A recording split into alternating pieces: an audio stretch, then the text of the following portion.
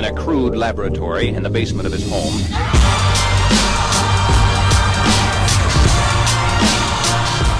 Welcome to the CEO Rated Podcast. It's your host, John Maeda. Disney is apparently close to announcing a deal to acquire the media assets of Fox as early as Thursday of this week. If you recall, in previous podcasts, we've talked about the importance of owning content, and that content is king, and that in this sort of new media world where content providers are delivering content over the top OTT networks, that it's critical to own content, to be an original content provider. So if you remember, Disney recently fully acquired BAMTech, and that is going to be their online delivery platform for content. They're pulling Disney content off of Netflix and will deliver it via BAMTech. And with this Fox acquisition, we fully expect that Disney would make that acquired content available via the BAMTech network. And the loser in the deal is Netflix. You know, our assumption, it's not a given, but our assumption is that Disney will follow the same course of action as it did with its own content, pulling it from Netflix, and that it will pull Fox content post-deal close, post any contractual arrangements that Fox may have with Netflix. Once those expire, we expect that Fox-related content will be pulled from Netflix. And so if you're Netflix, and they're not surprised, right? The importance of generating original content is increasingly important because we expect this will be a trend